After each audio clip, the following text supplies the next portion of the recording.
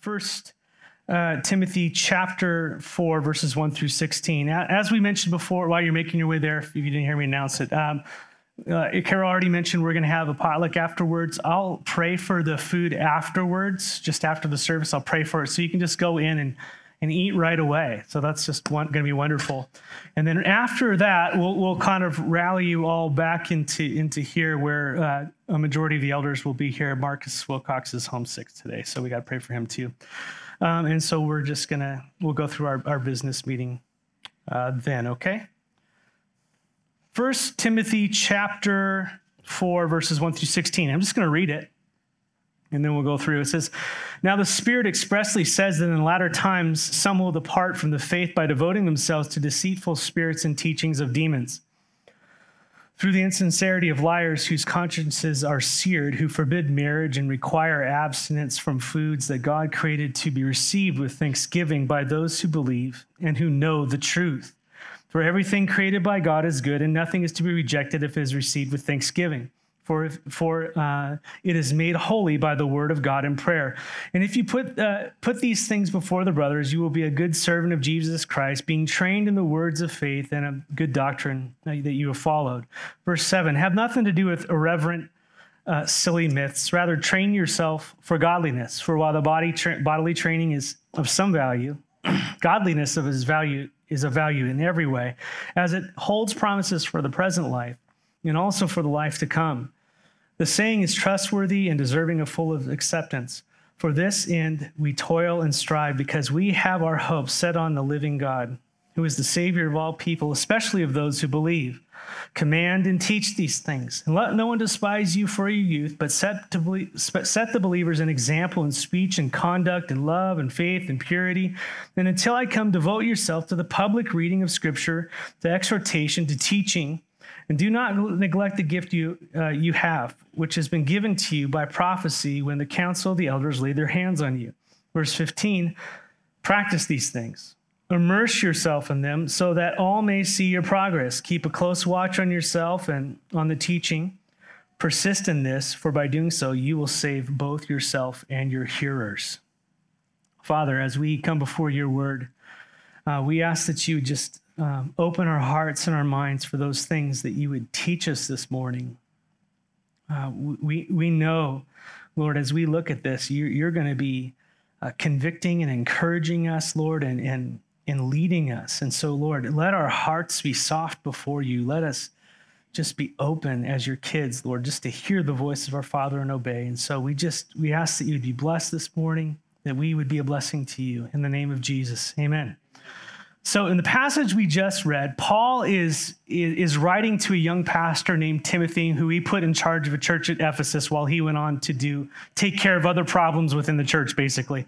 And in chapter 4 here, Paul is really laying out for Timothy what he is to be focused on as he leads the church. And so if you notice, Paul gives Timothy a lot of direct instruction. So like in verses 1 through 5, he warns Timothy, beware of the apostasy that's coming. There's going to be people who are going to be falling away and going after these doctrines of demons and spirits by people who are false teachers. In verse 6, we see Paul instructing Timothy that if you put these things before the brothers, you're going to be a good servant of Jesus Christ. In verse 7, Paul tells Timothy, have nothing to do with silly myths. In verse 11, Timothy's told to command and teach certain things. In verse 12, he's commanded to be an example. Verse 13, to be devoted to the public reading of Scripture, to exhortation and to teaching. Verse 14, do not neglect the gift that you have been given. Verse 15, he's told to practice these things. In verse 16, he's told to keep a close watch, and so forth and so on. And so this is just direct apostolic saying, Timothy, you do these things. This is what it means to lead this church at this time. Now, while this is instruction for pastors, this is applicable for all of us. Does that make sense? Like when he's telling people, hey, watch out for the doctrines of demons, do you think you guys need to just go, oh, that's for them? I'll just go off. No, it's like, no, I should probably watch out for the doctrines of demons and being pulled off into one way or the other. When it says to, watch your life and your own teaching, do you think that's something that we should do as parents maybe, or grandparents, and all these types of things and how we model stuff? Absolutely. And so while this is given to from an apostle to a pastor, which obviously I'm going to take seriously as we go through this, it's also applicable for us. So allow the Holy Spirit to speak to you this morning in the ways that God would encourage you. And so if we could, we just want to go to verse 1. Let's begin with verse 1 for a more in-depth look. And so the very first thing that Paul says to Timothy in chapter 4, verse 1, it says, "Now the Spirit expressly says that in latter times some will depart from the faith by devoting themselves to deceitful spirits and teachings of demons." Now what Paul is saying to Timothy is that there would be coming a time shortly after this. The end times doesn't necessarily mean at the end of days. It means from that time on forward until the end of days that there's going to be an apostasy that happens. People in the church are going to abandon the truth. Now, whether or not they're believers or not, that's not the focus of this. But they're going to abandon the Word of God. That's what they're going to do. They're going to sit there and read their Bibles and go, I don't want to listen to that. It's not with the flow of the culture. It isn't what I want to hear in my own heart, in my own life. I really like what XYZ is saying, and they get pulled off from what the simple teaching of the Word of God is into all this weird stuff. And Paul describes some of that. And so the first thing that Paul wants Timothy to know is be aware that there's a spiritual battle going on around you. There are demonic forces in this church, I want to say in this church, working among the people of the church to try to get you off the Word of God and onto a weird path. There's an active attack by the enemy on the people of God. That's what's going on. And so we have this awareness that Paul is wanting to let a pastor know. Be aware that this spiritual thing is going on in the church. And obviously that means that he needs to be watching out for those doctrines, watching out for those people. And then you find at the end, he's saying, hey, watch out for your own life. Make sure you're not the one leading people off the path. And so that's kind of what he's starting out here. And so there's a principle of a spiritual battle going on, demonic forces deceiving people and influencing people to abandon the truth of the Word and join themselves to their teaching. If you look at, the parable of the sower, you see this application. The Word of God is sown. And what happens is you have the birds of the air that come and pluck it off the path. That's one of the examples. And we find out that Jesus interprets this. It says, listen, the enemy comes in and steals the Word of God out of people's hearts. And so that's something that happens. As I'm casting the Word of God here, hopefully today, some of you are going to be listening, and the Holy Spirit's going to apply whatever it is that He would have in your heart. But some of you are going to sit there and go, yeah, whatever, and it just lands, and then all of a sudden gets taken away, when God would have that be developed and go down deep and do something in your life for His glory. And so there's a real spiritual battle going on. And and the way that people are getting pulled off, first of all, he says, it's influencing to abandon the truth. So there's spiritual influences, but then there's also demonic influences. But the demons actually have teachings. Isn't that weird? There's demonic doctrine, verse 2. And he does this through the people following this. They're getting deceived through agents. Through verse 2, through the insincerity of liars whose consciences are seared. Isn't that scary? And so this demonic deception that people are going after, this is happening through false teachers. That's what's happening. And Paul describes them as liars whose consciences are seared.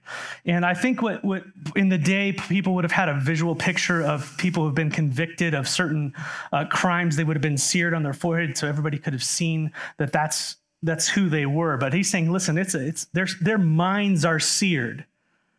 They're liars, and that's who they are. They've been given over to this, and they're not going to change. And that's what's going on. That's what their conscience is. The conscience, just to let you know, is God's mechanism for us determining to be able to discern good and evil, right and wrong. Now, that mechanism can be broken, where good can be evil and evil can be good. We know that. We've seen that in our society lately, where evil is being called good and good is called evil. And so there's people out there with consciences that are set towards evil, and when you do good, they're going, you're doing wrong. And that's a problem that we're having in our society today, as things have gotten deadly wrong. Well, there's teachers out there who are liars and whose minds have been seared with this, and this is their approach, and they're under the influence of demonic forces, and what they're teaching is not teaching you the word of God. They're leading you to what tickles your ears, and he'll get into that in the next chapter, what you want to hear, and also what helps their pocketbook and all that kind of stuff. And so why not appeal to you and what you want and tell you, yeah, God's absolutely going to miraculously heal you every time, no matter what. You just need to have enough faith. And by the way, in order to show that faith, why don't you, again, you guys, fund my Learjet? You know, why isn't that happening? You know, I'm just joking. You know what I'm saying? That's what they're going after, right? And so there's this branding in their minds.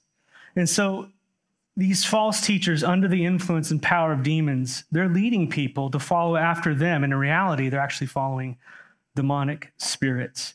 And Paul says in verse 3, he gives some examples about what they're actually teaching in his day. And you can see this pulled over today into some serious. Listen, he says, who forbid marriage and require abstinence from foods that God created to be received with thanksgiving by those who believe and know the what? The truth. And so what's happening is people are being deceived on what the truth is. And so because they don't know the truth, aren't being taught the truth, they follow after these teachings that you can't get married. You can't get married because of you need to deny that part in order to be more spiritual. Or you can't eat certain foods. And if you don't, you're not spiritual. You're not accepted before God. Now, regarding marriage, Paul did teach. He said, listen, if you can be single, if God's given you the gift to be single, be single. Be happy where you are. Why? Because if you're married, you're going to be busy about your spouse. And all the married people said, yes, amen. Amen. And it's awesome to be busy about your spouse. Who's watching at home? you know. It's that's good. It's a good thing in life, right? But for those single people, you are free. When I was young and I was single, I was traveling all over. I was able to go to different countries and go on mission trips and do all these things. But when I got married, my focus changed. My ministry changed. It was more at home and where we were. And that's a good part of life. But realize, Paul taught, hey, it's great to be single like I am. If you've got that gift, Paul says, roll with it. Like the Lord Jesus was, roll with it. But if not, like Peter, like the rest of the apostles, by the way, who were married, that's okay too. God has created marriage. And what the enemy always tries to do is he tries to pervert what God has created and is good for us into something that is perverted and wrong. That's what he's always trying to do, whether it's marriage or sex or sexual identity or the foods you eat and all this kind of stuff. He's always trying to twist something. God created marriage. He created a man and a woman, and that's his definition of marriage. Any other definition of that is a perversion of God's design, and it is not good. It is sin. Man and woman together for life, for their life. Until death do they part. That's God's design for marriage. That's good. And for someone to come to you and say, you cannot get married, now there's rules in that. You've got to be believers. If you're a believer, you need to marry another believer. There's other things there. There's things within the Lord. But for someone to come to you and say, you are not allowed to get married because you need to be more spiritual, blah, blah, blah. That's obviously a perversion of what the truth is. And it's the same thing about food. They forbid them on food. Paul did teach, by the way, you can go read the teachings on marriage and those ones I was talking about in 1 Corinthians chapter 7. Go ahead and read through there. And he kind of lays out all these different scenarios because the church had questions as they were coming to the Lord. What about marriage? I married a non-believer and I came to the Lord. What do I do now? He answers all those questions in 1 Corinthians 7. But again, demons always seek to pervert and twist what God has declared, whether it's teaching that you can't get married or perverting the definition of marriage or with food. You know, there were those in Paul's day who forbid people to eat certain foods. And so most likely these would have been Jews who came by and said, you can't eat X, Y, and Z. You can't eat that Gentile food. In order to truly be spiritual, you need to cut ham for your diet. You can't eat bugs. You can't eat a spider. Now, I'm not saying that's good for you. That's a different question. But as far as righteousness before God, the sheet came down, everything's clean, it's on the table. Now, here's the thing, is Paul talked to people also in Corinthians who are having questions with that. And he said, listen, there's people who come out of a world and a background where food sacrificed to idols is a reality. And they can't, as young believers, disassociate between that food and that false god that they worship. They think it was really sacrificed to a false god who Paul says, no, there isn't a false god. There's just demonic powers behind that. Paul says it's not the hamburger, it's all the worship behind what is being sacrificed. And so he says, for conscience sake, for the love of that other person, if they are thinking that that food that you're eating is sacrificed to another, you who are more spiritual, hold back and don't do that. Does that make sense? Don't push your right on them to eat hamburgers, if they're tripping out on this stuff, right? So there's a degree of that going on. So that's an example there. And so now Paul, so he spoke about eating, abstaining from food in certain circumstances, but it was always the context of love and preferring one another and all that kind of stuff. But that's not what was going on, apparently. Apparently, the conversation that was going on is in order for you to be more spiritual, you cannot eat. You have to eat this way and these types of foods. And as Americans, we get weird. We're going to go out there and eat in just a little bit. And how many of you are going to, go, where in the world is X, Y, and Z? Why haven't they provided this for me? Anybody else? Okay, yes, we're picky, right? First world problems, like gluten-free diet or whatever it might be. And Lord bless you, right? And I better not go down that road. I mean, there'd just be mutiny going on here. I was going to have a food fight. Potato salad, uh-oh. But what Paul is warning Timothy of is that we should be aware of as well, is that there were those demonically controlled false teachers that were drawing people away from salvation by grace through faith to a works salvation. And that's what that is. You've got to work yourself to heaven by not getting married, by eating X, Y, Z food. Does that make sense? Instead of, Lord, you have control of my life. What do you want to do? And then say, is this pleasing to you? And you follow the Spirit on those things. But so that was what was going on. And Paul wanted Timothy to be aware of that. And we need to be aware of that at all, that there's a spiritual battle going on in and among us today, drawing us away from the simple truth revealed in the Word of God to some perversion of it, and that's what it is. And so Paul says to Timothy in verse 6, if you put these things before the brothers, you will be a good servant of Christ Jesus, being trained in the word of the faith and of good doctrine that you have followed. And what Paul is saying is that not only is Timothy to be aware of this stuff, but he's also to put it in front of the church. When things are off, when things are being taught that are weird and off, it's important for me as a leader or for an elder to kind of bring that to light. And I think that often happens as we go through the word, but there are times when we need to go, this is wrong. And you'll hear me do that occasionally.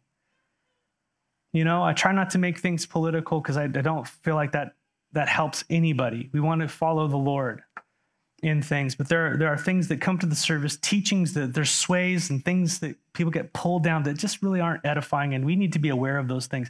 But also in your lives with one another, there's things that we need to let one another, bring them before one another and say, are you aware of this? Do you see this going on? And so with us, it is loving to lay these things before one another so that we can walk in discernment. Next, in verse 7, Paul tells Timothy, have nothing to do with irreverent, silly myths. In Timothy's day, there was a lot of strange mystical religion. There was like all this combination of Christianity and Judaism and kind of Greek philosophy and all this stuff. It's kind of morphing into each other. And so there was just a lot of strange stuff going on. And Paul just said, stay away from that. One of the things that's kind of been more of a resurgence lately is that I think secular people who don't know the Lord, and even Christians who aren't strongly rooted in the Word, they have a desire to know truth. They're longing for truth in this day. They're longing for truth in a world that's wishy-washy, and to do that. So what happens is you've got famous people now doing Bible studies that aren't believers whatsoever. And they'll start talking about the scriptures and all this type of stuff from an evolutionary psychologist / perspective. And so Jesus isn't literally the Son of God. He is a archetype for whatever it is. And they take the scriptures and they do all this weird stuff with it. And they go into all the philosophers of the age and they pull out meaning from it. And everybody's just chewing on this stuff. It's weird. Stay away from it. Paul just says, just don't deal with that. Now, obviously, I've listened to a little bit just to be up on it, but it's really, he just says, stay away from it. Rather do what? What does he say here? Rather train yourself for godliness. Train yourself for godliness. The idea here is don't devote yourself to something that's going to have little or no payoff. Don't do that. Train yourself in godliness, in sound doctrine, in right living before God. And Paul draws the comparison of physical training with spiritual training, so we can all understand that. Verse 8, he says, for while bodily training is of some value, godliness is of value in every way, and it holds promise for the present life and also for the life to come. Now, Paul isn't knocking exercise here and diet and discipline in those matters. He says it is of some value. And what he means for some value is he says it's a value for this life. It has limitations. It's going to wear out. The curve is going to go down. You're going to die, right? It's not going to pay off into the next life. That's what's going to happen. He's not minimizing. He said, you can do it, but guess what? The returns on it aren't beneficial for this life and the next. And that's what he's comparing to. Godliness is of value in every way for this life and the life to come. Right? This isn't saying don't exercise and exercise is dumb and all that kind of stuff. I mean, just talk to, a cardiologist or talk to someone, So godliness but what needs to be emphasized is a carnal person puts all their emphasis on the temporal. That's how they view this life. This is the life. But a spiritual person sees the value not only in this life, but in the life to come, in following the Lord.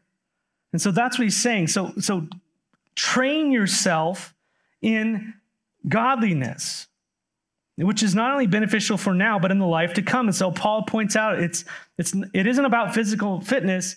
He's saying be devoted to spiritual fitness because the dividends pay off. Pay off. And so stay away from silly, irreverent myths and train yourself in godliness. Amen? So in our teaching here, we stay away from silly, irreverent myths and we just kind of teach through the word, right? Just stay on point. I'm not going to improve on the Apostle Paul. I'm not going to improve on the words of Jesus. I'm not going to improve on any of this. And anybody thinks they can? No.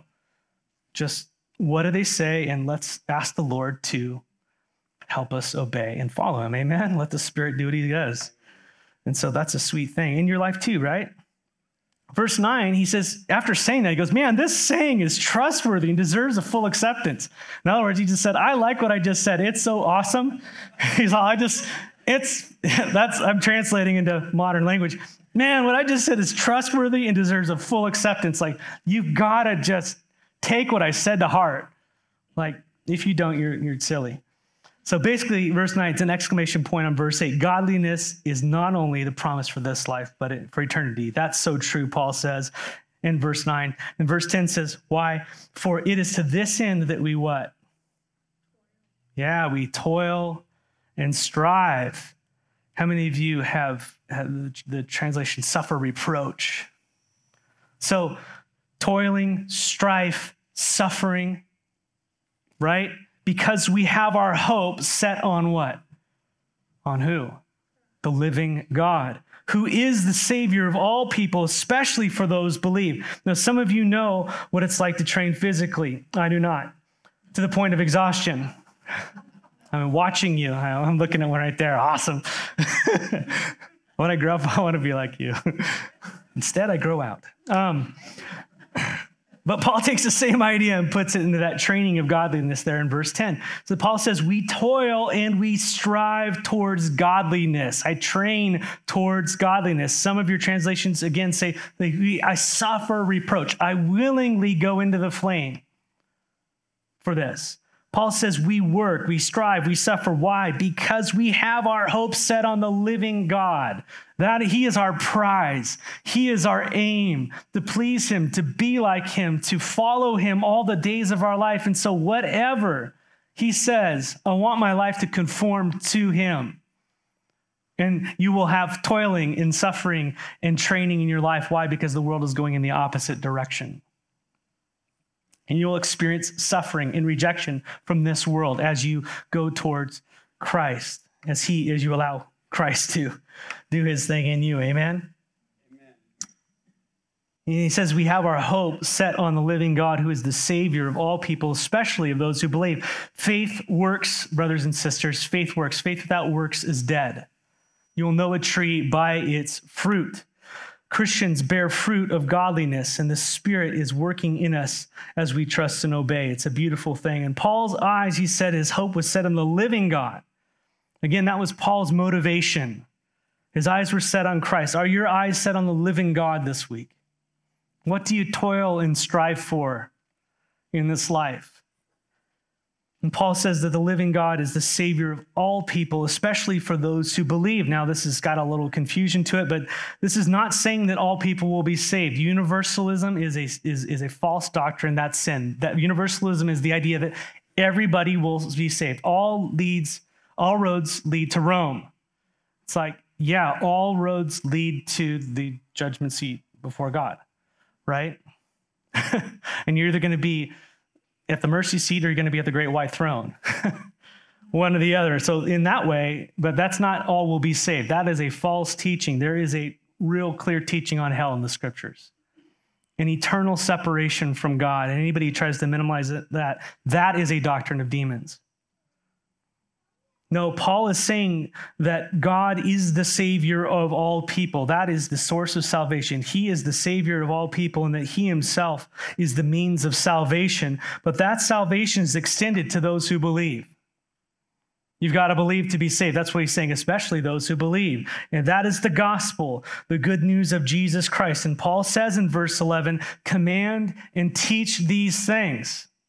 This is what you're to do as a pastor. This is what you're to do as a parent. This is what you're to do as a believer in Jesus Christ, I would say, is to command and teach the gospel, right?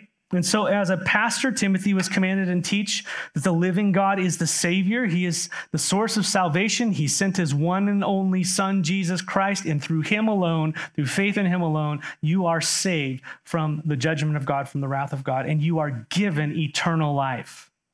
That's the gospel.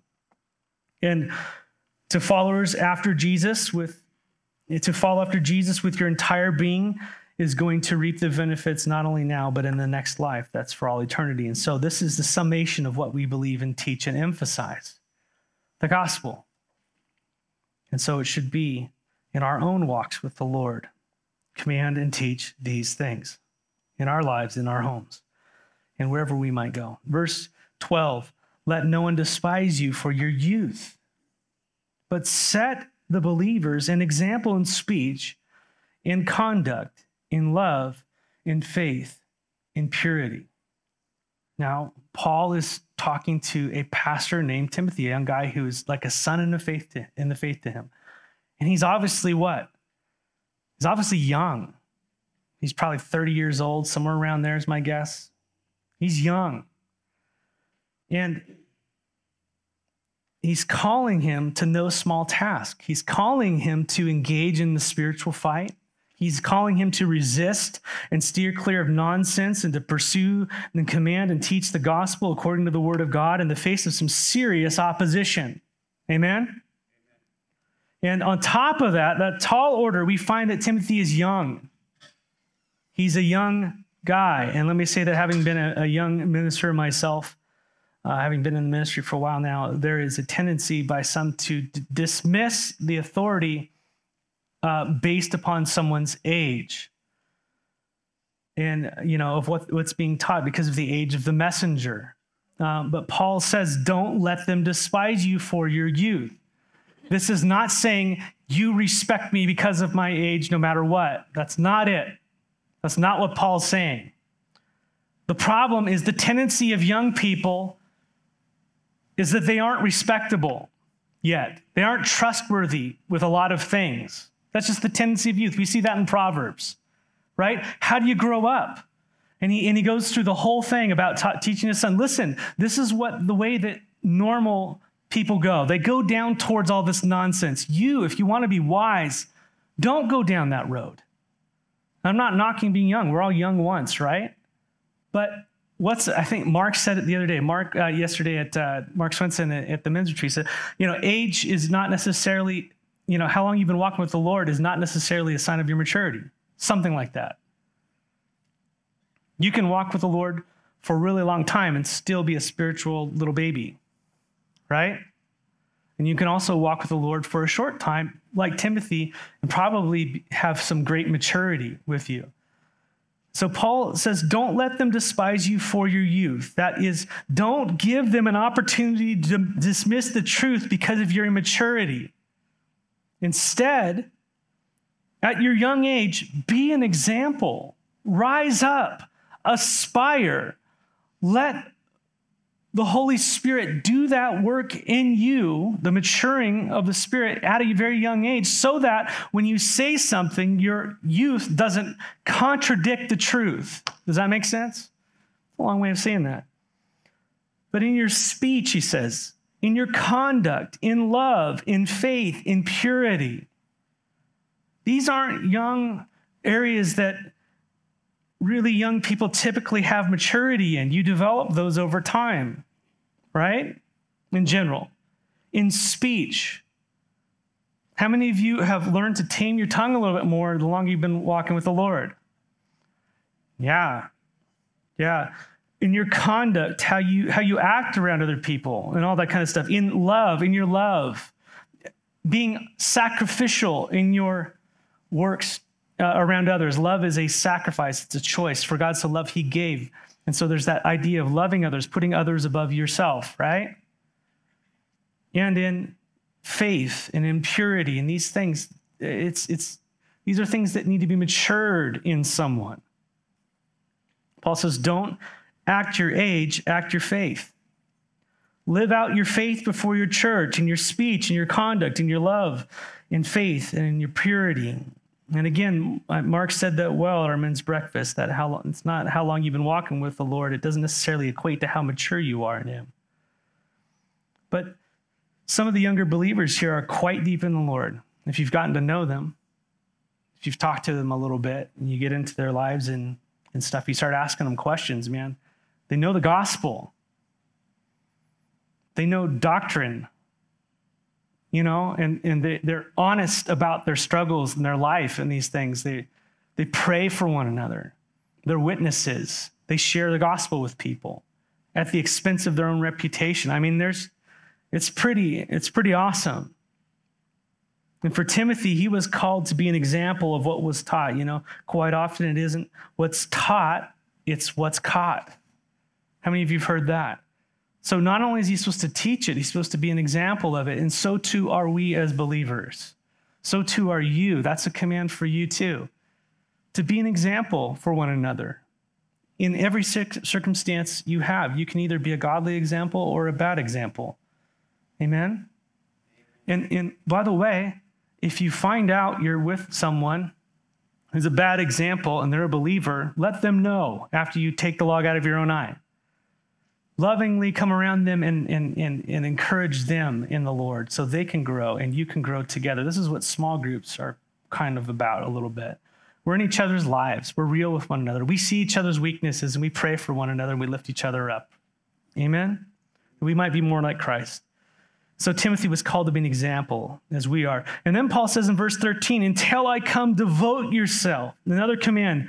Think of this for yourself. Until I come, devote yourself to the public reading of Scripture, to exhortation and teaching. Now, this matched up with Timothy's calling upon his life, okay? So fill in the blank for your own calling. And by the way, reading the Scripture is not a bad thing, right? But these verses, these are the verses where I go to when I feel rudderless as a pastor. Gosh, where do I go? What do I do? Oh, well, until I come. Now, I don't have an Apostle Paul, but I've got a Lord Jesus. Until I come, or you come see me, man, devote yourself to the public reading of Scriptures, to exhortation and teaching. Devote yourself to these things. These three things: a public reading of Scripture, like we did when we began, and I was having issues with my glasses and my mind, by the way. Just reading the Scriptures out loud before people. How many of you, when I was reading that, were just kind of maybe a verse or a phrase popped out and you're just like, wow, yeah. You're edified. I wasn't explaining everything. I was just reading the Scriptures. It's like handling a sword or using a sword. The Word of God is a beautiful thing. It needs to be read publicly together when we gather together. So the reading of the Word of God and to exhortation, that's encouragement and warning. Think of it like a coach. That's kind of like what a coach is. They tell you what's off and they tell you what you're doing well, and they encourage you in obedience to the Lord, right? And so how many of you, when you're together, perhaps in the Word of God, you walk away encouraged and you also walk away challenged, right? You've been encouraged by somebody's got the gift of exhortation. I would say I kind of lean towards that end of things. The exhortation part where I'm challenging and cutting, but also trying to say, continue to move on. And that's just kind of how it is. So there's the exhortation, those encouragements and warnings regarding that's associated with the truth. And so that's what's happening here. When you leave today, you're going to be encouraged and you're going to be warned. And some of you will go to sleep. I understand. The same with you in your sphere of influence. And lastly, thirdly, Timothy was to be devoted to teaching. This means explaining the Word of God. That's what I'm doing right now. I'm explaining what these words mean. I'm breaking apart, putting it in ways that we can all understand. This is what Timothy was supposed to be devoted to. Why was he to be devoted to these things? Is it because of it's for his own branding? Timothy at Ephesus on the web. Church of Timothy. It's for the edification of the church. If you're not devoted to these things, then you're not devoted to me. This is what I've called you to, Timothy. And it's for the people that you're serving, the people that I love. Be devoted. Do this for them. If you love me, you'll tend the sheep. If you love me, you'll feed my sheep. If you love me, you'll do this. And that's why Paul goes into verse 14, says, Timothy, do not neglect the gift you have. What gift do you have? What has God put in you to do for him? Who has he called you to be in the body of Christ? You know how you find out who you are in the body of Christ? Be in the body of Christ, and they'll let you know. You'll find that people are edified by something, and they'll gravitate towards you in a ministry, or they'll run away from you in a certain area. Now, it might be you need to develop that. But don't neglect the gift you have, which was given to you by prophecy when the council of elders laid their hands on you. So Timothy had been gifted by God, and there was a calling upon his life to pastor and to do these things. And we're going to read again, Paul. I'm not going to go into too much depth because we got to go over this again when we get to 2 Timothy, because he's going to remind him again. He's going to go, Timothy, man, fan the flame of your gift. If you read that, it's in 2 Timothy chapter 1, 6 and 7. Paul says, for this reason, I remind you to fan into flame the gift of God, which is in you through the laying on of my hands, and the elders. For God gave us a spirit not of fear, but of power and of love and self-control. And so apparently, although Timothy was called and equipped by the Spirit and was evident to the elders and to the church, Timothy struggled with being timid. He struggled with being fearful. He struggled with a lack of boldness. And so Paul keeps on going. You have to push into those gifts. You have to push in. I know you have a spirit of timidity. You want to pull back. You want to do all these things because you're watching everybody and you're young or whatever it might be. Lean into the call of God on your life. You too. Amen? Because if you don't lean into what God has called you to be and to do, guess who gets ripped off? Everybody. Because we're a body. And you are precious. And you've been gifted by him as the Lord of the church has seen fit. Amen? And crying again. We was talking about deacons. It's like someone reminded me, I forgot who it was. Maybe I think it was Josh. It's the parts that are less seen, that get more honor, so to speak. You know? Lean into the calling God's given you. Don't neglect your gift, which he's given you. Paul's encouraging him all the time. Now, we don't know what that gift was for Timothy. I don't know what all of your gifts are. I have a good idea of a lot of you. And we'll get back to this in 2 Timothy 1, but the gifting was imparted to him by the elders, and that included Paul, as we read in 2 Timothy 1, when they laid hands on him. And so when the elders gathered together with Timothy, they were some kind of prophetic utterance about Timothy regarding his calling and gifting. And so it's within the context of the leadership of the church, as they were pulling him into ministry, that these gifts were identified and I think ratified among the body. Now, I would say that there are those who say that the prophetic utterances and all that kind of stuff doesn't work anymore. It doesn't happen anymore. I don't buy to that. I buy it's not the normal way. I don't see the Lord operating here, but I'm open to it as long as it's lined up with the Word of God. I don't want to despise prophecy. I mean, God says some pretty profound things through the body of Christ that I think God works supernaturally, naturally through you guys all the time, and we don't necessarily need to, put a big spotlight on you, or me. But man, he uses you all the time. But for Timothy here, it was evident. They went through a mission trip. He was identified. God had a calling on his heart. The leadership was going, yeah. The church was going, yeah. And they all laid hands on this guy and put him into the ministry and said, Timothy, man, you are gifted by God. We all see it. You're gifted to teach and to preach and to do these things. And we're recognizing that. We're laying hands on you, and we want you to go bless the church in doing this. And so the whole church knew that they were someone that was set apart by God to minister to the church. That's what happened to Timothy here. And so he was gifted. And just because you haven't been brought up on stage and had your hands laid on you from the church doesn't mean God hasn't anointed you with gift. Every believer, 1 Corinthians 12 through 14, you've been gifted. You've been gifted by God for the edification of the body. Don't neglect that gift. And so the thing is, Timothy was called, he was gifted, but he was struggling to lean into the Lord and that calling and gifting. Can anybody else relate? Any of you feel timid? No, you guys are all good. Okay, never mind, I'll skip. But the point is, don't neglect the gift God has given you. And by the way, don't try to operate in someone else's gift. Don't try to be someone that God hasn't made you to be or called you to be, or to ignore what God has called you to. Be faithful to who God has called you to be and what he has called you to do in Christ. Amen? That's who I need.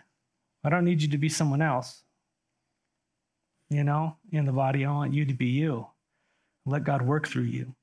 And by the way, that gifting and calling will be verified among the church and the leaders of the church. And so don't neglect it. Lean into it. Verse 15, we're almost there. Practice these things. Immerse yourself in them, Timothy, so that all may see your progress. Don't neglect your gift. What does he tell you to do? Practice it. Carol can testify, Erica can testify. They hear me talking to myself in my office. I'm reading out what I'm saying. I know this is just how I work. Because I get things mixed up and I say things backwards. I have to work at that. I have to work at communication. I've shared with you. See what I'm saying? I've shared with you before that public speaking was my number one fear, like when I was a kid. And yet God called me to that, obviously, because the desire to follow after that, the truth of the word outweighed my own consideration for those things. And so you have to lean into it. And by the way, that doesn't just get developed in one day. That takes years of just obeying and following the Lord. Some of you are naturally God-given, born evangelists, and Lord bless you. But if we heard the first time you shared the gospel, we might go, there might have been 500 people got saved, but you would walk away and go, oh, what a mess. Obviously, it's the Lord who's working, but guess what? God wants you to lean into him and him to teach you about listening to him and following him and who he's called you to be.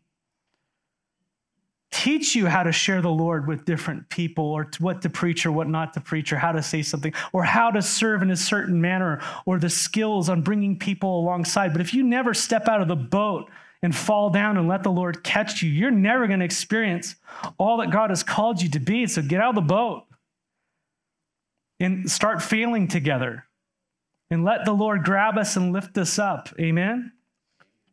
Don't neglect, but practice these things. Immerse yourself in them. Be in them.